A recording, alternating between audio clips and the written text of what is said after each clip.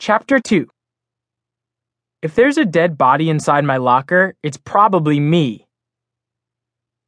It all started as a normal, boring, crummy day in my abnormally boring, crummy life.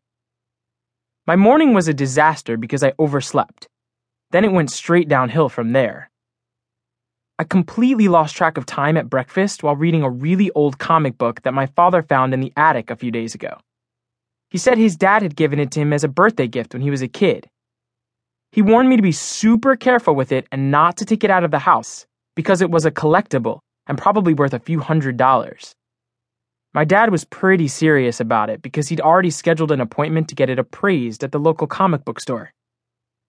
However, since I was running late for school, I decided to take the comic book with me and finish reading it during lunch. Like, what could happen to it at school? Anyway, as I rushed to the bus stop, the zipper broke on my backpack and all my stuff fell out, including Dad's comic book. I was like, oh crud, my dad is going to strangle me if I damage his comic book. I grabbed the comic book and was desperately trying to pick up everything else when the bus pulled up, screeched to a halt, waited all of 3 seconds, and then zoomed off again. Without me. Hey, I ran after that thing like it was a $100 bill blowing in the wind. Stop! Stop! Stop! I yelled.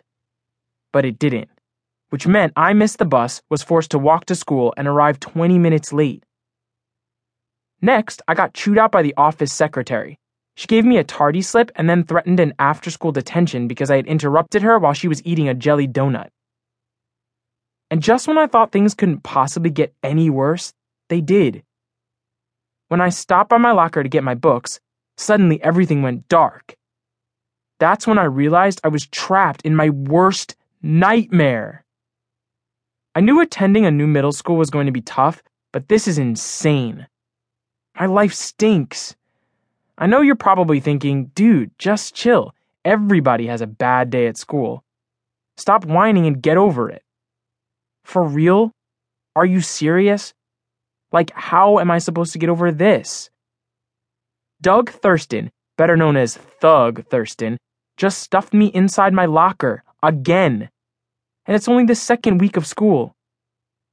Are we having fun yet? I've been crammed inside here for what seems like forever. And unfortunately, I don't have my cell phone to call for help. I was in such a big rush this morning, I left it sitting right on the table after breakfast. My legs are so numb I could probably saw off my big toe with my metal ruler and not feel a thing. And did I mention that I just had an asthma attack? If I didn't always have my inhaler with me at school, I'd probably already be dead by now. I'm definitely going to be dead by lunchtime due to suffocation from limited oxygen and the stench of the funky gym clothes in the locker next door. Which is ironic when you think about it, because I should have died during lunch the first time I ate the sewer sludge they try to pass off as food in the cafeteria. And if all of this isn't enough torture, I have to pee really bad. I need to figure out how I'm going to get out of this stupid locker. Luckily, I have my flashlight keychain with me. Otherwise, it would be pitch black in here. The only reason I'm writing all of this in my journal is because I'm worried that one day Thug Thurston will stuff me in my locker and I'll never get out. So I came up with an ingenious plan. When the authorities arrive to investigate my mysterious disappearance, the first thing they're going to find inside my locker, after my decomposed body, is this journal. I'm calling it The Misadventures of Max Crumbly, and it's basically a highly detailed record of all the crap I've had to deal with. And it's basically a highly detailed record of my experiences here at this school. Since there's a chance I won't make it out of my locker alive, I provided enough evidence in these pages to send Thug Thurston away to prison. For life. Or at least land his butt in after-school detention every day until he graduates. Or drops out of school, whichever comes first. Hey, I'm not trying to save the world or be a hero or anything like that, so don't get it twisted. But if I can prevent what happened to me from happening to you or another kid, then every second I spend suffering inside my locker will be worth it.